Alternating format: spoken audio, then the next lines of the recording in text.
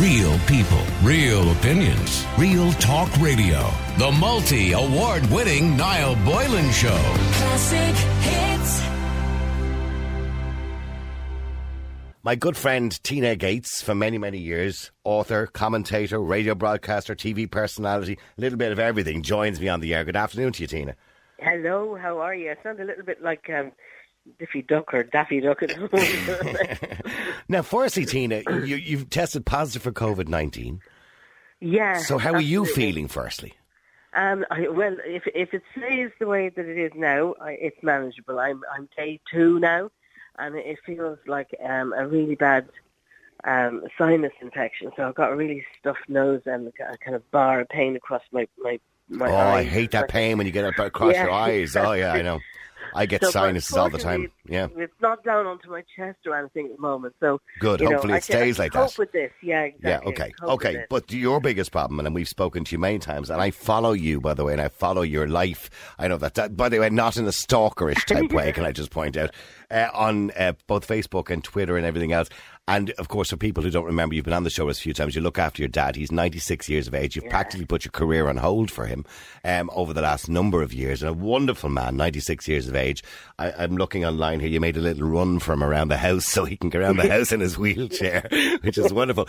But your problem is you have COVID-19. He's 96, the most vulnerable category, even though he's been boosted already. And you can't get a booster. Yeah, well... it's too late now, unfortunately. Actually, Daddy got his booster shot on October the 26th, and that's brilliant. And I'm obviously delighted that happened so promptly. But from that point on, I was trying to get a booster to match it, and I finally got the appointment for tomorrow. Which is a bit late now because you now have COVID and you can't get it. Oops.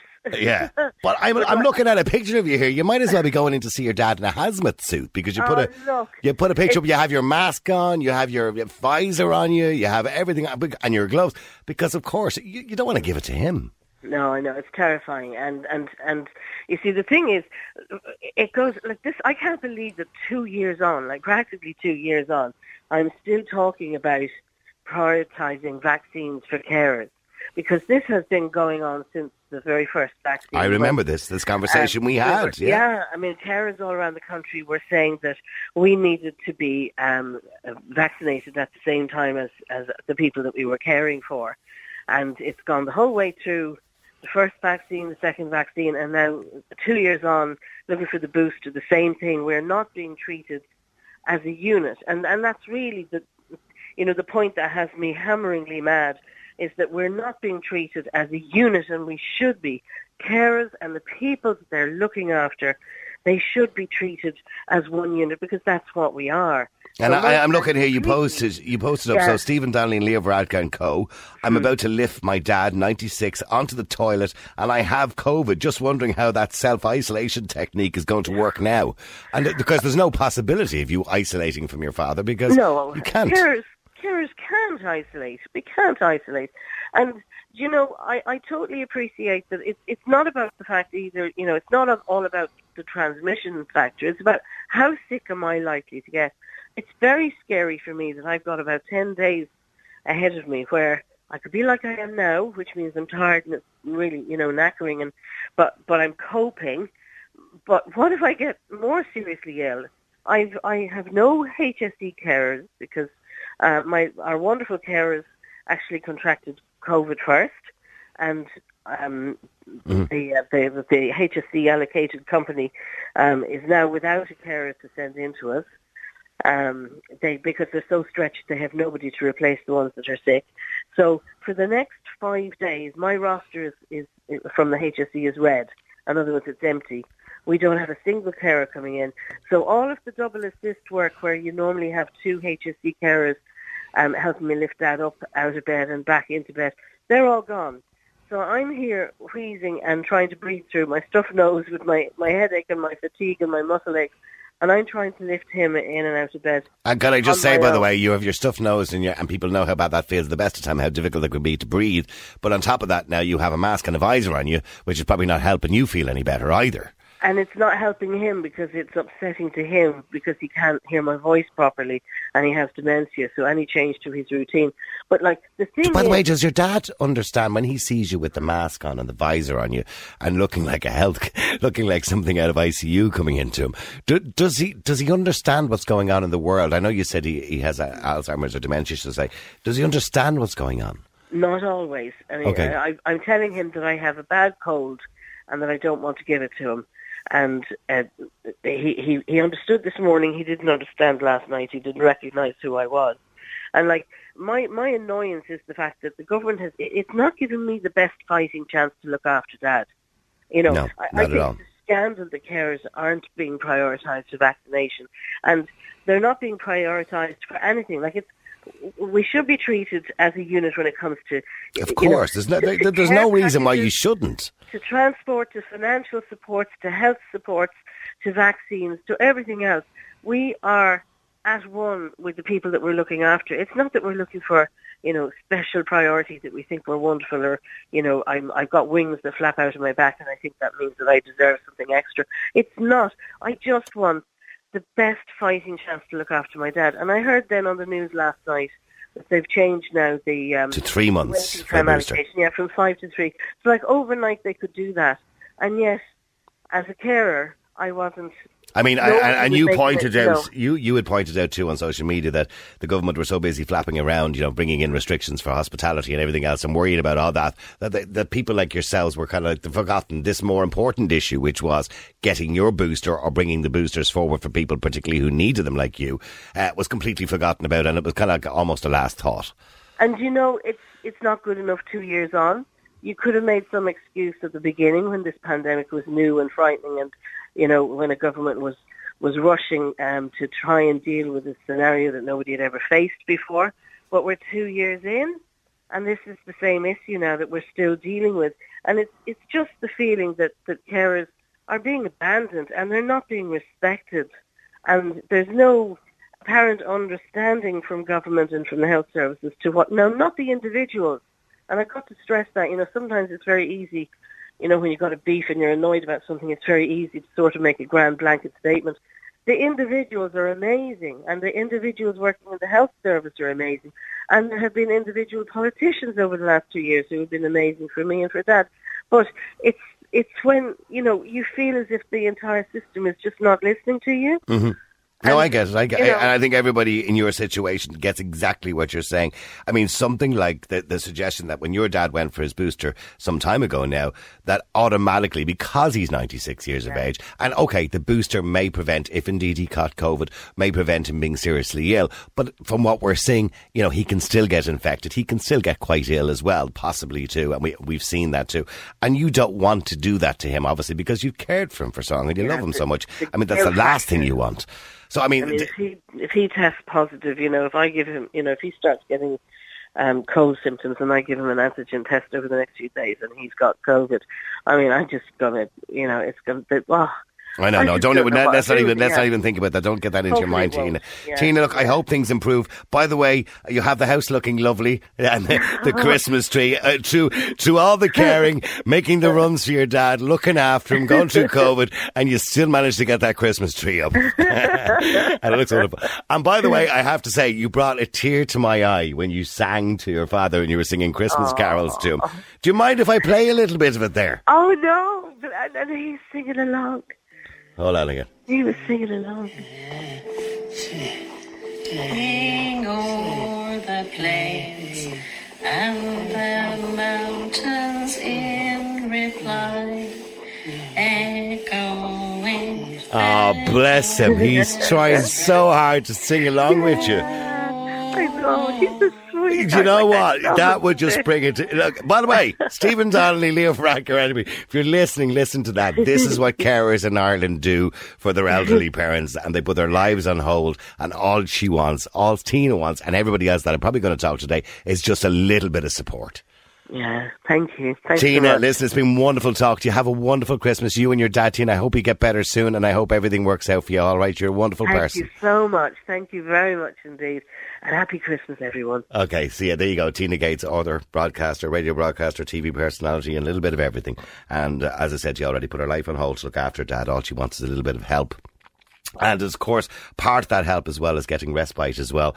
And I know there are so many people out there struggling to care for elderly people, or those, not just elderly, I suppose, those are maybe younger people too, have special needs as well, looking for respite as well. They just can't get it because of COVID. Sinead Tighe joins me on the line. She's a family carer for her 14-year-old son, Daniel.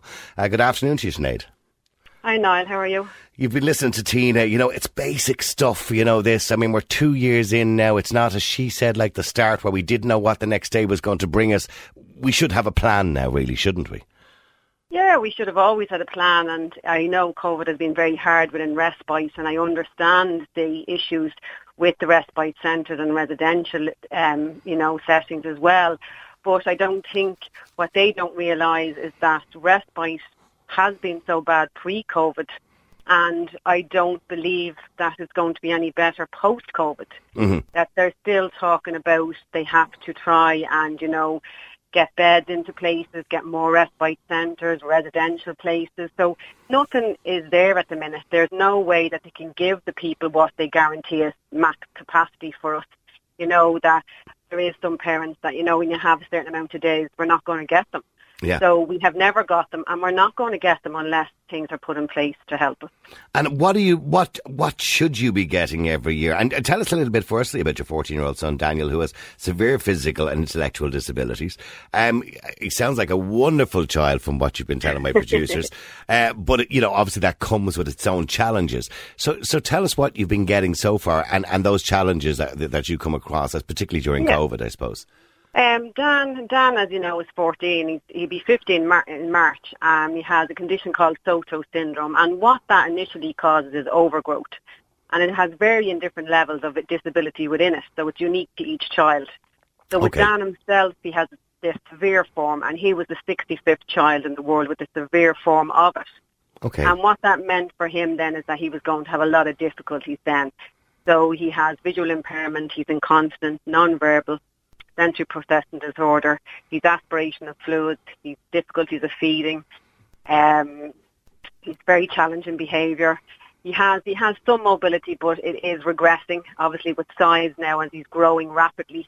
Which makes it more difficult for you, of course, caring for him, of course. Yeah, I'm 5'4" now, Daniel's heading for 6 foot. Oh my. He's a huge boy.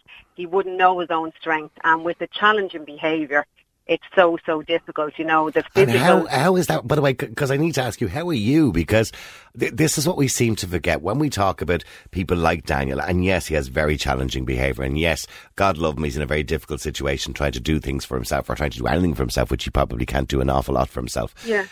But how are you? Because we forget about people like you. I mean, it was easy enough. When I say it was easy enough, it's never easy to give 24-hour care, but when he was younger, you could lift him in and out of a bed, lift him in and out of a bathtub, all those things. But he's 6 foot now. He's bigger than you. Yeah, so we got our house adapted in 2019. So that means he's downstairs now. So obviously I'm a very real person, as in I focus on the future and make the changes as the time comes. So we will have a hoist in place now, and that's there now obviously for future as well. So it's always future-proof in our life for Daniel. Yeah. For myself, physically I'm worn down physically and mentally I'm worn down, but I find the physical side of it now getting a lot harder, where I have probably a lot more anxiety as of how he's going to react in situations with me. I'm always trying to think outside the box. What am I going to do next? Right? How will I do this? How will I position that? But then I can't. And do you have a fear that's at some point, because you're getting older, of course, and he's getting bigger? Do you have a fear that it'll be more difficult, that you won't be able to do some of the stuff that you need to do? I know it will be. I know, and it is getting so difficult. Sometimes I don't know the days that I do go through the really bad days and how I got through them. So I know it's going to be so difficult, and just I take each day as it comes. I call them my groundhog days because it is the same day and it brings different challenges. What time does your day start at? It can start any time from 1:30, so we can wake from 1:30. Like today, you woke at 4 o'clock. So is that a good day? 4 o'clock. Yeah, 4 o'clock's a good day. Yeah. Okay. Yeah, that's a good day. So how many hours are you awake? When do you get to sleep, Sinead? Well, like I should obviously, you should obviously go to bed, when near enough when he goes to bed. But it is that only little time that I might get downtime to have with my daughter or sit and talk to my husband, or maybe go out for a run because I do that for my mental health. To get your head cleared, yeah. Yeah. So that you kind of say, well, that's my only time to do anything, or maybe just to watch a program on telly in peace. Yeah, and by the way, I don't want to give the impression somehow that children with physical disabilities or intellectual disabilities are some sort of infringement on your life, because of course, as a carer and as a mother, you want to do this because you love Daniel. Oh, look, they're not. They're no way an infringement. He's my child. He's my son. He's not an infringement. This is just the way the world is built. Absolutely, Dan, if we're in Dan's world and then we go along with Dan in his world, everything is fabulous. But sadly, that's not the way on the outside. They don't build the world for Dan. And that's the fight that we have, is trying to get people in the community to understand Dan, work, with hospitals, getting them to understand how the care approach to them, how it's ever challenging, but trying to work with everyone the whole time and trying to educate people all the time about Dan's world is one of the huge challenges. Well, I can tell you what, you deserve an award, Sinead, because I'm looking at your life, and sometimes we all look at our own lives and we kind of think, oh my God, I have it difficult. You have it very difficult. And I absolutely understand, why a lot of people feel that way. But in saying that, what time out did the state give you? I mean, as regards respite, what did you get? Did you get 2 weeks a year, or what did they actually give you? We would have, when Daniel was 5, that was the first time I would have been, I kind of approached to get care, to help with care. So I initially got 8 hours a week where a home carer would come in and help me. So that hasn't changed. So Daniel's just 15 now and I still have 8 hours and they won't give me any more, even though he's bigger. Okay. So that's one thing that they constantly tell you, there's no funding there. The second thing then is we got respite and we had 3 weekends a year we were to be given. So the weekend would be like he'd go on a Friday afternoon and he'd come back then on a Sunday morning. And does he enjoy that, by the way? Does he enjoy when he goes off? Yeah, it's heartbreaking for me for the first one, how will he cope with it? But absolutely loves it. And to be quite honest, Niall, Dan is much happier with carers. He'd have no behaviour with a carer. He has no behaviour when he's in school. He never had any behaviour when he was in respite. So he's a typical to any child. He behaves well outside. Right. But and then take out his frustrations when he gets home and the people he really cares about. Yeah, absolutely. For the mammy, always the mammy. Yeah. By the way, that's average child behaviour, I think, Whoever the hard taskmaster is, so it's mammy. Yeah, absolutely. So in relation to what you're getting now, has that changed? It hasn't changed, so it's not getting any better. I haven't had any respite in 3 years. Oh, no. And this is pre-COVID, so I've been... You must be going out of your mind. Yeah, because... Just for a break. Because even when I did get respite in that time, I didn't always get the 3 weekends, because what people don't realise is that there's only so many respite centres and there's only so much residential care. So if there's an extreme case or if there's an emergency, the beds will be blocked. So you lose your respite. So you don't end up getting your respite. What I don't understand is when I listen to Tina and I listen to yourself, you people, the carers of Ireland, are saving the state so much money. Because if you weren't looking after Daniel, and I'm sure you would never stop looking after Daniel, he would be in residential care and full-time residential care. And the state would have an obligation to look after him, because that's in the Constitution. The state has an obligation to provide and look after every child and educate every child. So they would have to do it. And that would be costing 10 times as much. Exactly. So, the thing that the HSC to say to me, I have to manage Daniel, doctor saying to me, Sinead, I have to manage Daniel. And I say, I'll manage Daniel, but please, will you give me the equipment or will you give me the services to do it? Or the supports to do it, yeah. And to make me safe at home with him, give me that and that'll be fine. But, you fall into the other kind of thing, the way they have is that we're all in different areas. So you'll hear, I don't know, you hear and you probably have over time, different CHO areas. So say we're CHO 7, that's Tala takes in, Dublin South, Kildare, some of Wicklow. So it's huge. Yeah. So we as that group of carers and that group of parents and elderly and all looking for care on that side of it are all pulling off the one pot. But then you could go down to another area where they mightn't have as much in it. They're getting more than us. Yeah. And it's not anyone's fault, but you're it's just the way the system works. It's a kind of lottery. Wherever you live, you're lucky. You know, Yeah. and it's the same for getting equipment wherever you live. You're lucky because what funding they have in that area, that, you know, obviously we're a bigger Obviously, in area. areas where you would have a bigger population and more people That's who need it, carers, there's less exactly. money around. Yes. Exactly. So Yeah. that's against us as well, you know, and that's the way they're in the respite grouping as well. That's how we wouldn't get kind of good amount of days, because there's a huge pot pulling from that. Yeah, and look, And I have two concerns here, which is you're not getting enough support to help you with Daniel when you're at home with Daniel. But I think a bigger part of this as well, because you're absolutely no use to Daniel if you end up depressed or if you end up with mental health problems because you just can't cope. So you're of no value to him then, and we need to make sure you're of value to Daniel and to look after Daniel, whatever time he needs to be looked after. So, and that's what concerns me more when I listen to Tina and I listen to you, is your mental health, because I don't know how you get through every single day, because I've never been in that position.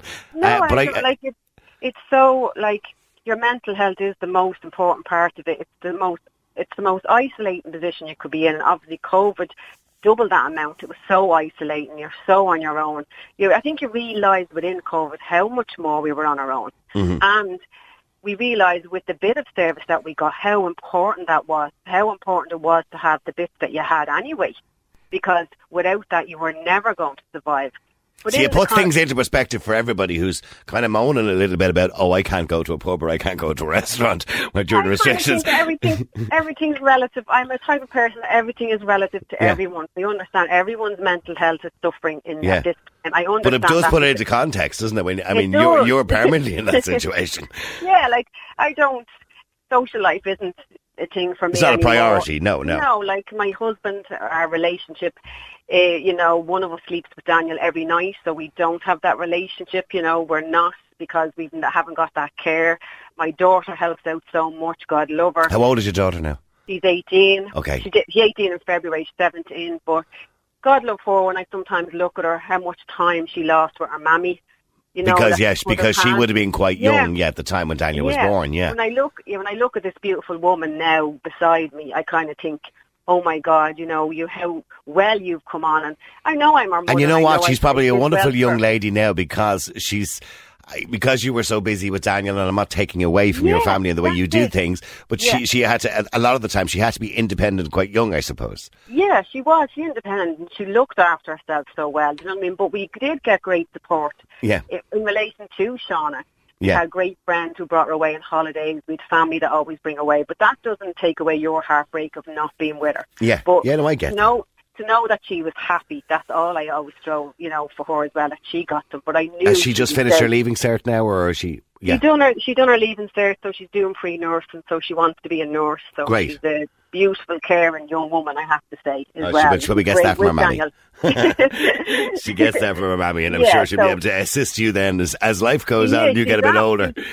She's brilliant, because Daniel lets her do, like, Daniel won't let me cut his nails, Daniel won't let me wash his teeth, and if I do that, there's a battle and he'll hit me and he'll box me. He lets Shauna brush his teeth and lets Shauna cut his nails. So they're the jobs she'll do for me.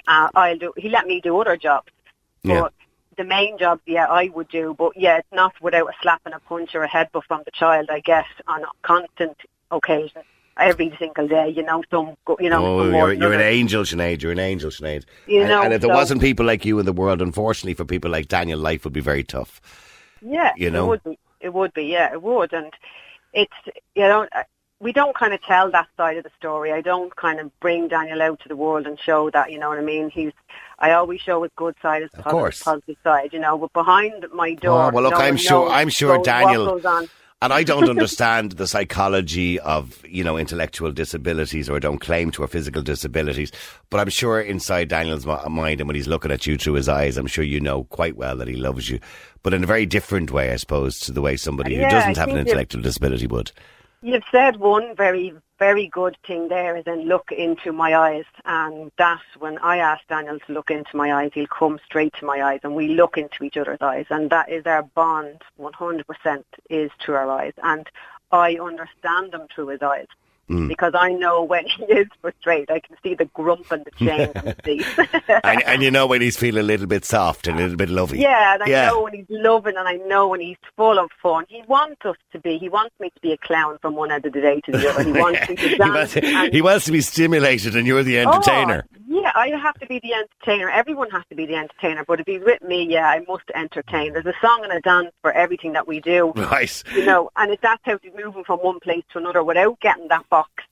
Okay, so if you could give, just before we go to the break, so if you want to throw out a message or, to the people responsible, the HSC, obviously Stephen Donnelly and other people who may get this message back or it may come through to them somehow that they heard you on the radio, what would you say to them? What are you looking for or what would make your life better? Definitely, we need more carers. We need them. I think the one thing that we're saying as carers is that everyone else, we do a job, and as you say, yeah, we save the state millions, and we're working so hard for our families that we want 20 days respite a year. Everyone else gets 20 days holidays, and we want that. And Families Carers Ireland is well advocating that for us as well. We really want that. We want to have our days. And that's not unreasonable, by the way. That's not unreasonable. It's not. And we just want to be sure that we're going to get them. Let us know that we're actually going to get them. Don't say, I'll give you that many days, but throughout the year then say, well, you can't because there's an emergency. Now, things happen, but stop they put barriers in front of us all the time for getting them. Yeah. So we need to be looked at as a group that are doing the state, as you say, doing the state a service. And we weren't looked at that in any way through COVID, what we did. They never gave us PPE. They never looked after us. They never put us on priority carers for getting vaccinations. So they didn't look after us like that, but we're doing a job that they honestly do not know what we're doing. And I think if one of them could come into each and every one of our lives and see it, I think they'd really, really understand it more. Absolutely. I think at the head of the HSC, or indeed Stephen Donnelly, or anybody involved out there who is responsible for the spending and the budgets, etc., spent a day with you, I think they would change their minds very, very quickly about what they need to do. And you're right. And Niall, it's not just throw a blanket amount of money. We're not saying that. Don't throw a blanket amount of money and say, oh, there's so many for you. It's about looking at the services. It's about looking at what's wrong. Let's be progressive in what we have. It's not just look and see, well, where do we need to fix? How many centres do we have? What do we need to do? And don't just say, well, there's so many million, leave it to you and sort it all out. Sort it out yourselves, yeah. Yeah, look at it properly. See what the problem is. It was there before the pandemic. But please don't let it go on again for another 4 or 5 years, because more children are coming onto the list. Of course. Every single and day. that's not going to change, by the way. There's always going to be children born with needs and special needs and intellectual disabilities and physical everyone's disabilities. getting old as well now. Yeah. So we all going to be looking after our parents, and we're all going to be hopefully looked after ourselves by our children.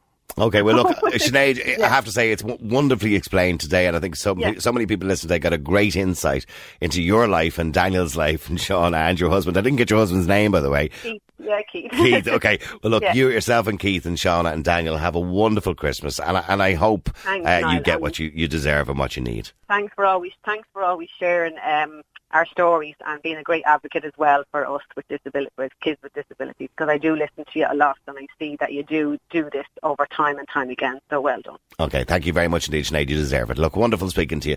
And there you go. What a wonderful, wonderful woman. My admiration goes to Sinead and to Tina and so many people in this situation. If you're in that situation, by the way, please send us a text or a WhatsApp right now at 087 188 0008. Come on, Stephen Donnelly. I know you don't like me, but come on, Stephen Donnelly, the HSC, all the people involved, just get your heads together. Look, when it came to COVID over the last 18 months, at the flick of a switch, you could get a committee together to examine that, a committee together to examine this, an interim committee together to examine that. Surely you can put some sort of professional committee together to see what carers of Ireland actually need. Because look at the money they are saving the state. If Daniel wasn't being looked after by Sinead, if Tina wasn't looking after her 96-year-old dad with dementia, you would be looking after them. The state would be looking after them. They'd be in residential care. That would be costing you 10 times more. And you'd have to look after them 365 days of the year, not the paltry 20, 21 days that Sinead is just looking for a little bit of a break for her own mental health. Because if her mental health declines and she's physically or mentally unable to look after Daniel, well, then you're going to have to look after him. But she doesn't want you to do that because she loves him and she wants to look after him forever. So please, let's all do the right thing. We'll talk to more people after the break. Sylvia, hi, you're on Ireland's Classic Hits. How are you? Sylvia, there? Oh, sorry, hang on. Sorry, that was my fault, Sylvia. I do apologise. I lost you there for a second. Sylvia, how are you? I know your father passed away in March, so my condolences to you and your family. Thank you. And I'm sorry to hear that. How old was Dad? He was 78. 78. He's still a reasonably young man, I suppose, 78 nowadays. And how did he, what happened to him in the end, or how did he finally pass away? He had a lot going on. He had 2 blocked arteries in his neck. One was 100%, one was 80%. They wouldn't free them because they said he wouldn't survive the surgery. Right. Okay. Then he had end-stage kidney failure brought on by dialysis. It's always kind of difficult, isn't it? When you have to decide whether surgery is necessary when somebody's kind of over the age of 75, and as a child of somebody, a mother or father, it's always difficult to make that decision or to help them with that decision because it's always a 50-50 chance. I think it was the consultant made that decision for me, really. Yeah. He had end-stage kidney failure brought on by diabetes, an enlarged spleen, and enlarged prostate. And for the last 7 months of his life, he had bowel cancer. Right, okay. So he had a very difficult end to his life, sadly. He did, yeah. Okay, so, and I know some people would say it was a happy release, I suppose, in somewhat in the end. It was in the end. Yeah. But Sylvia, you looked after your dad, you cared for him. And you had 3 years with no respite. No, absolutely none, because they told me that first I had no home help or anything. They told me that they had no availability. Then they told me they had nobody qualified. And I go, do you think I am? Yeah. I was shown how to do the dialysis, the home dialysis, the peritoneal dialysis 4 times a day. I was shown how to do it on a dummy. Yeah. They brought him down from a ward and they showed me how to do it, and then I did it on him, and they said, oh, you picked that up very fast. He can go home tomorrow. Right, okay. So suddenly you just now know that you became a nurse and a carer. Oh, yeah, well, towards the end, I was doing everything because I ended up with a baby at the end of the day. Right, yeah. I was changing nappies, spoon feeding, and just trying to get the aids I needed around the house was unbelievable. Yeah. And I know in some sense you wouldn't change that for the world because that was the time you get to spend with your dad, even though it meant looking after him for the last 3 years. If I knew how it was going to end up, I probably would have at the start said, whoa, I can't do this. Yeah. But when he couldn't manage to do the dialysis himself, I just said to the nurse, show me. Yeah. And what was that time like? Considering that you had very little support, it seems, like our previous callers that we talked to and carers around the country who are listening today who believe that they don't get the support that's needed. That time must have been not only a wonderful time to spend with your dad, and I'm not trying to take that away from what was going on there, but also a very dark time for you as well, because every day, as Sinead or Tina, I'm not too sure, pointed out, it was like Groundhog Day. It was. I mean, at the time, I was able to, for the first kind of 2 years, I was able to live in my own house. Yeah. And go up there at 9 o'clock in the morning. And while I'd be cleaning up after the dialysis, he'd be getting me my breakfast. Right. And the same at lunchtime. He'd be making a cup of tea while I'd be cleaning up after the lunchtime one. Yeah. I was able to do it before I went to work in the evenings, and then I'd call in on my way home, maybe watch a bit of telly, have a cup of tea. Right, see you in the morning. Yeah. And there was a few mornings he'd ring me and go, where are you? And I would go, shit. Right, it's just I'm on the road. I'll be on the road at all, I'll be still in bed. But he was only across the road, so it was, I wasn't losing at that stage time. It was grand, yeah. And then what stage did it become full-time then? It was really kind of the last 5 months of his life. I went up one Sunday morning and I found him on the floor and I said, how long have you been there? Right. And he says, the edited version of what he said was, I don't know. Right, so he couldn't remember how he got there and how long he'd been there. Why didn't you ring me? Now, I know I wouldn't have been able to pick him up on my own, but I have friends and neighbours that were good to me during that time, and they would have helped me, and they did help me. So I said, why didn't you ring me? Yeah. So I said, right, this now is how it is. I said, I'm coming back here and I'm staying here at night time. Right. And I was kind of... And how did he take to that? Was that okay with him? Very politely told you're not. Right, okay. So I just said... So, and what was it? Did he just didn't want to, even though he had so much going wrong with him at the time, he just didn't want to be an inconvenience to you? Was that it? He was, in his mind, he was getting better and he was going out to do his garden right. in the spring. Yeah. I mean, he used to have his garden like something you would see in a magazine. Yeah. And it went from that to just being neighbours cutting the grass for me. Right. So I just said, I'm not bursting that bubble now at all, even have his delusions. Yeah. So I just said to him, okay. either I come back now and stay here at night time, or you're going into a nursing home. It's your choice. Yeah, that's the way it is now. Yeah, that's a bit of a Hobson's choice, really, isn't it? We're going over and coming back. But anyway, look, you looked after him. All you were looking for was a bit of support, a bit of help from the state. Because for the last 5 months I didn't have a night's sleep. I was up 3 and 4 times every single night. And did you apply? What sort of supports did you apply for? Well, they had no availability for home help. Mm-hmm. And then when towards the very, very end, the last 10 days of his life, I just rang his consultant and I said, I can't do this anymore. I don't have the physical strength. I said, his mobility is gone. I mean, he was 5'8", he was over 12 stone. I couldn't lift him on my own. And you didn't, obviously, because it wasn't such a long time, you didn't have the facilities in the house, like a hoist or a lift or any of those kind of things. But you see, all of a sudden then, when they took him into palliative care, they were sending him home a hoist and lifts and help and all sorts of things. Yeah. That I should have been getting all along. And apart from anything else, you didn't get any time off either, because there was nobody, you couldn't get anybody to come out to you. No, because they hadn't, by the way, had no one qualified, like I was. So he had one night in the Marymount Hospice, and the doctor there told me, she said, do you realise what you did at home on your own 4 people would do in a hospital? Probably, yeah. Well, I said, that's only what you know about. Yeah, there's a lot more going on there that you don't see, yeah, absolutely. Anytime he went to the bathroom, when he was able to go, I was running after him like a toddler. So just because I have to go into break, and I'm so sorry that I'm cutting everybody a little bit short today, but if you could send a message out, and that's what I'm trying to get across today, is a message out to the people who matter, I suppose, the people who make decisions. What would you say to them in the situation you were in, which is a bit different to what Sinead is doing it full time for all of Daniel's life?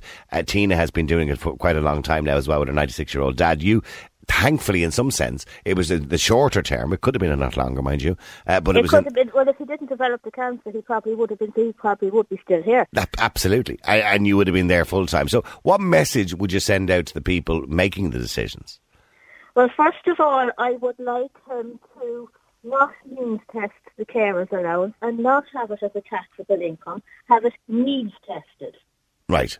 And I would also like Stephen Donnelly, if my dad was still alive, coming towards the end, to walk into my house at 9 o'clock in the morning and spend 24 hours with him and give me a day off and see what I had to put up with 24/7. Okay, that's a very good point. Listen, thank you very much indeed for sharing your story, and I really appreciate you coming on the air today. I'm going to come to Joe after the break. Joe, give me a little bit of time here. I need to go into a quick break, and I'll come to you straight after the break. Hi, Joe. You're in Ireland's Classic Hits, and I'm sorry about the delay, but time is just running away with me today. That's all right. How are you, Niall? I'm good. Okay, so you're saying it's heartbreaking being a carer. You look after your own son as well, who has special needs. Yes, my son has a rare disorder on top of anxiety, ADHD, and autism-like symptoms. Yeah. Yes. And it's heartbreaking because most of the time you feel like your hands are tied. The service that my son needs to be there, like occupational therapy, speech and language, psychology, they are supposed to be there. But the reality of things is they're not. Yeah, or you're on long waiting lists for CAMS and all those kind of things. Yeah. Now, my son, thank God, is being seen by CAMS because with my son's rare condition, he needs medication. Yeah. But all the other things that need to be there for him to be supported and have some quality of life aren't there. And by the way, for you to have some quality of life too, because you're entitled to quality of life as well. I know you wouldn't swap him for the world, but of course his behaviour is challenging. But his behaviour is very, very challenging. We just came out of an extreme anxiety crisis. My son is going through puberty as well, which makes his behaviour sometimes even more violent. Yes. Like not long ago, I was driving and he had a sudden outburst and he grabbed my hoodie. It could have strangled me. It could have caused an accident. And he has no idea of what he's doing. No, I know. And it's heartbreaking because you want to help your kids, your parent, whatever who you're caring with, and you can't. You can't because you have literally to go to these services and beg for help. You have to beg for help before they even look at you. You have to be like desperate beyond anything people can imagine for them to look at you. And even then, it's nearly impossible. You hardly get any respite. And how can we improve the system whereby you don't have to go and beg for help? Because nobody should have to beg for help. There should be enough services there for everybody. And I understand sometimes they can be under-resourced or understaffed. I get that. That happens all over the world. It's not just in Ireland. But how can we make the system better to prioritise people who need the help more than others, for example? For example, give carers, make carers not means tested.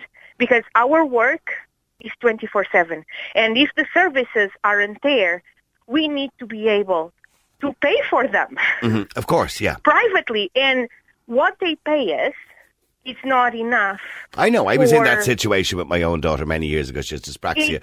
And I needed to get the resource hours. I couldn't wait for the system. The system was too slow, so I ended up having to pay privately to get a psychological assessment and educational assessment. Yeah, I get speech and language therapy costs about €500. I know. With the assessment. I paid €700 for an educational assessment. And, you know, how can our children be the best they can be when we are constantly being let down? Mm. We need them to work harder, to not spend so much time in bureaucracy. It's so much bureaucracy that when it comes to actually providing the services, they're not doing it. And do you get any respite at all? I have a little bit, but for example... By the way, are you on a carers or a domiciliary carers allowance? I have domiciliary and I have carers. Oh, okay. You get both. Okay. I get both. Okay. But for example, respite, it can be very little. If there's an emergency, respite will go to take kids as an emergency. Yeah. If something happens to the parents, so if there's an emergency, we all lose. Yeah. Respite, and it this can go on for weeks where you just don't have like nothing for yourself. And when you go into an emergency situation, like I've been like 2 months that I was sleeping maybe 2 hours because my son was completely off his head, violent. He needed like. And of course, he's getting bigger now, Joe. And it is. I want to be able to take care of my son for as long as I possibly can. But for me to do that, I need a little support. We all need a little support. We want to take care of our kids. We want to be able to do that for them. But we need help. We can do that alone. Okay, well, listen, I'm running out of time. Joe, thank you very much indeed for sharing that with us today. And again, the message out there for the government is get rid of the means testing because, of course, all these things cost money, particularly if you do them privately because, of course, the public waiting lists are so bloody long. Apart from anything else, you just need support. You need people to listen. You need a little bit of assistance because you want to look after your own parents or your own kids or whatever it happens to be. But unfortunately, the support is not there to help you to do that. And all in all, it's going to cost the government more money if they don't give you those supports. Anyway, thank you, Joe. Jerry, you're in Ireland's Classic Hits. How you doing, Jerry? Hi, Niall. How are you? Good. Now, you're heartbroken listening to all the kind of mothers and people looking after, you know, carers, etc. as well. But you cared for your own son, Louis, until he was until he was 21. Yeah. I got. He's in a residential setting now, but he comes home every weekend to me. But the years in between all of that, from the day he was born, were the hardest, the loneliness, the most isolating years, and he was very ill when he was born, and all of that. I spent 7 years in hospital with him, and I had another little boy as well with no support. And what was wrong with Louis, by the way? Louis was born Downs with a heart and lung congenital disease. Then he has autism and brain damage. He was in hospital with pneumonia, and he got a temperature of 107. And his organs began to shut down, and it left brain damage as well. Oh my! Oh my! He's had a very tough life. He's a warrior now. That he's still here today is an absolute miracle. So he's 25 now. He's 25. He was 25 last month. And how is he now? By the way, how is he? He's thriving with the place where he is. You know, I don't know if I can say the name. Yeah, and I'm sure you can. Yes. Rehab care. Okay. And the care and he's actually so loved out there. That's great. And this is my wish for all the other mothers, that I know exactly how they feel. My heart breaks for them. It's there are no words to describe loving this person so much, and just being up against a wall at every hand's turn and nobody to help you. I mean, I know you would much prefer, if you had kept Louis at home, but had got the support you needed to look after him. Yeah. It was my dream. I never want to be away from him, and I'm still suffering loneliness because I think he's constantly there in front of me, and I want to be with him, but I'm unable to provide him with the care that he needs. He needs a team of people. Well, he's a man now. He's a grown man now. But he's still a baby now. Oh, I know that. I know that. Talk, he's no speech. Yeah, he's a grown man with the cognitive age of a child. Of a baby, yeah. And I get that, and so that would have been so difficult for you to continue. You should. I know you probably beat yourself up over it all the time, but you shouldn't, because you did what was best for him under the circumstances, because you can't get the support you need at home. Exactly. Yeah, that's so true. And if they could help people within the home and support them at home, if they're mild or moderate, that's certainly a great way to go. To enable people to keep their children at home. And when he was kind of 20 years of age, because you were with him until he was 21, so to speak. When he was 20 years of age, how difficult was your day? Well, he was 16 stone at the time, Niall, and trying to even change his nappy. He was violent towards me, without knowing, and then he'd start crying because he'd know that he hurt Mammy, it was never intentional. But he constantly ate. He'd sit in front of the fridge, and I'd have to have all my ducks in a row. I'd be planning what food to have there so that he wouldn't, break things or break me trying to get food. Certainly, I used to use food to try and placate him. Yes, of course, because it was the only way at the time probably you could do that. Yeah, he was in a day service, but he just refused to go, and he used to lie on the ground.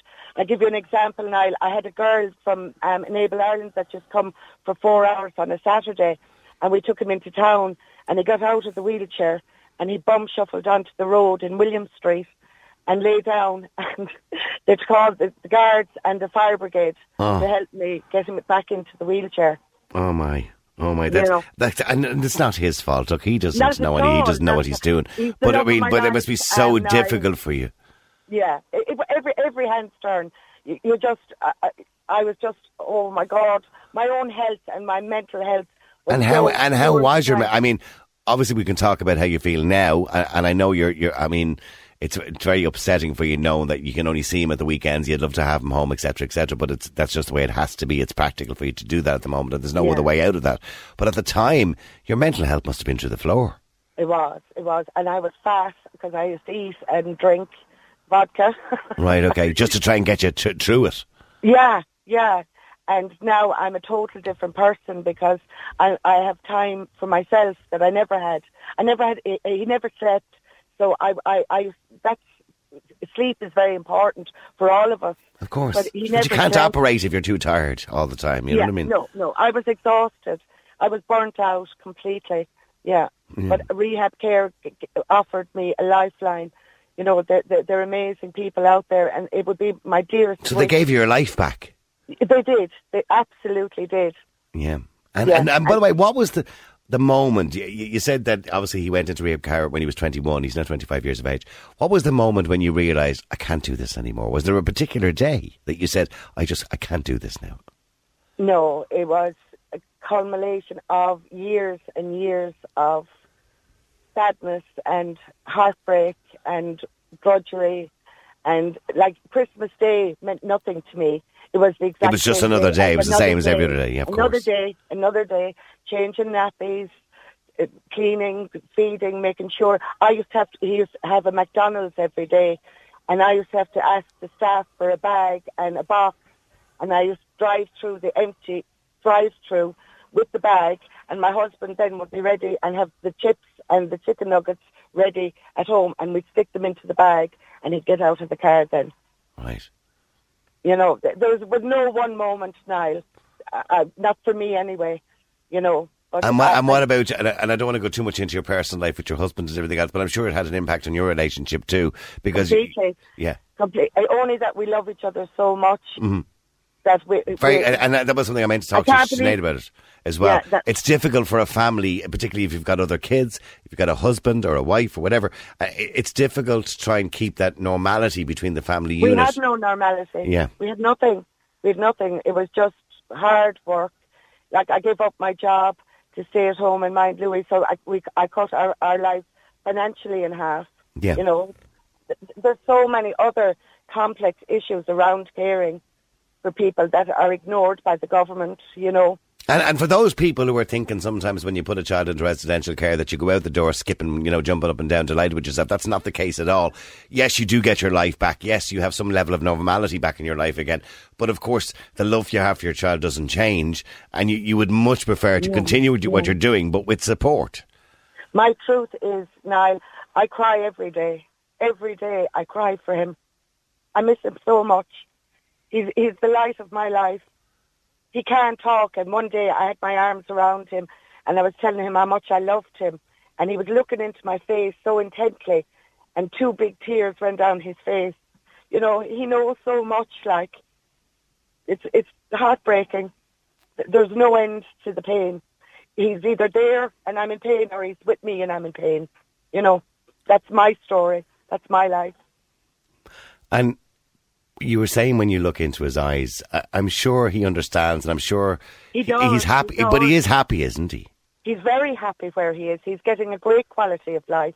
He was out today up in Clough having a picnic and thrilled with himself. He got a Diet Coke, and I got a video and a picture. Yeah. I get a text in the morning, I get a phone call in the afternoon, and a text at night. So I know that he's okay, you know. That must be heartbreaking for you. My heart is breaking even listening to you. Sorry, Niall. No, it's okay. Because I love him. I have no words to say. I love my family. I'm very family orientated, but I'm like a lioness where Louis is concerned, you know. He's just You're an amazing woman, so Jerry. Precious. I am not, Niall. Every mother is just so wonderful. But when you have somebody special, it is hard.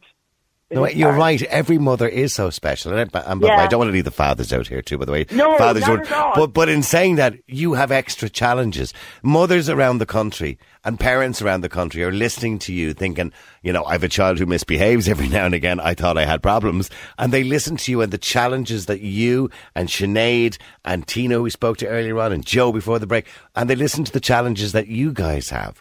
Because you're looking after somebody. In other words, you're not just looking after yourself. You've dedicated your life to somebody else. And you did that religiously for 21 years of your life.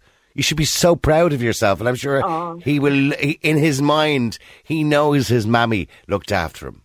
He knows how much he's loved. Definitely. Yeah, he does. I know that. And love is the centrepiece of caring. And I think the government depend on people because we love our children, and they see that it's such a battle to give your child over to people that I initially didn't know, and now they're like my extended family. The staff, they look after me as well. And even though your life was at that time, it was in a really deep dark hole, and I know it probably was when he was 21 at that point, just before he would have went into residence care. You were in a very dark hole. Every day was like Groundhog Day. Life had just got on top of you. It was so difficult. But I still know that the first day you left him in there, you probably went home and cried your eyes out. Every Saturday night or Sunday when I drop him home, or back from home to rehab care, I cry leaving him, because I don't want to. Mm-hmm. I never wanted to leave him. It was never my choice, really. I had to get the help for him to survive, and me. I always thought it would be death would separate us. Yeah. Is that something you always worried about? That if something happened to you, who's going to look after him? Oh, God, that doesn't even bear thinking. That's why I cycle and walk all the time. Just try and keep yourself healthy. You want to become immortal. No, I agree. That would be so true, Yeah. Well, listen, it's been wonderful talking to you, Jerry. And you, Niall. And you're an inspiration. You really are. I've been listening to all of you today. You're all an inspiration. You're all wonderful people, amazing. I couldn't do it. I know I'm saying I couldn't do it. Maybe I could if I was landed in the position. You could have. Every one of us could do it because it's, as I say, it's centred around love. That's just the simple end of it. But now, can I leave my phone number with Aisling? You can. In case any of the other moms would like me to talk to them, because I've been through, I'm at the other side. Of course, yeah.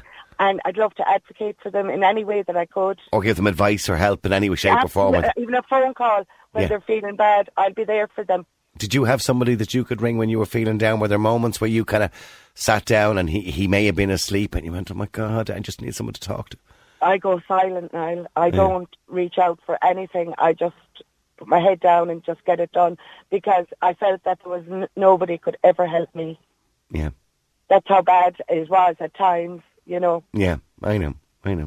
But look, Aisling will take your number there. And if anybody is looking for any help or advice or just to have a chat with you. It would be my privilege. Okay. Thank you, Niall. Jerry, have a wonderful Christmas. And all right. Yourself. And give my regards to Louis when you see him at the weekend. All right. I give him a big hug. Does he listen to the radio at all? Does he? He loves music, Fleetwood Mac and Pink Floyd and Pink Floyd. He's a man after my own heart. I love Pink Floyd. He's down to myself a certain vintage like yourself, and we always have that on at home, and he loves it. He sits down and he rocks. Oh, right. Yeah. Okay. Well, at least he has good taste. That's all I know. Thank you, Jerry. Have a lovely Christmas, you and your family. All right, have a lovely Christmas. See you. Bye. In regards to the carer's allowance, I think it's ridiculous that it is means tested. I am a carer for my son and daughter who are both requiring extra care. I am unable to work because of the amount of care needed. That does not include the endless hospital appointments, the physio, the occupational therapy, etc. I'm means tested on my husband's wages, which makes me so mad. If I was able to work my job, would not say, well, how much does your husband earn? Oh, yeah, I get the point you're making, yes. And then we'll decide how much to pay you. In other words, if she went for a job, the employer of her new job wouldn't say, now, how much does your husband earn? He's earning a good amount of money, so we don't have to pay you quite as much. Do you understand what I'm saying? But that's what the government are basically doing to her. They're saying, it's all right, your husband has a few quid there. They're not too much, obviously, but that'll be grand, that'll do you. But people don't realise how much it costs when you've got a child with needs, or you've got a parent that you're looking after, or somebody that you're looking after with needs. It costs money. I'm exhausted mentally, physically and emotionally, she says. Yes, absolutely. Of course you are. Of course you're exhausted. Because it's a job. It's a 24-hour carer's job, and you should be paid for it. That's the way it is. I know they're your own children and they're your own parents, and people say you have a responsibility, duty, etc., etc. Of course you do. But you should be paid. You need to be paid because you're not able to work and you have to get money from somewhere. And all your family budget can't go towards it. You can't just do that. The state has a duty and responsibility, because if you weren't doing it, the state has to pick up the tab anyway. So you're saving the government money. Look, thank you to everybody who got involved. All your comments, some wonderful, wonderful comments, by the way, about Jerry, about Sinead, about Joe, and about Tina, of course, at the start of the show as well. Wonderful comments. Real people, real opinions, real talk radio. The multi-award-winning Niall Boylan Show. Classic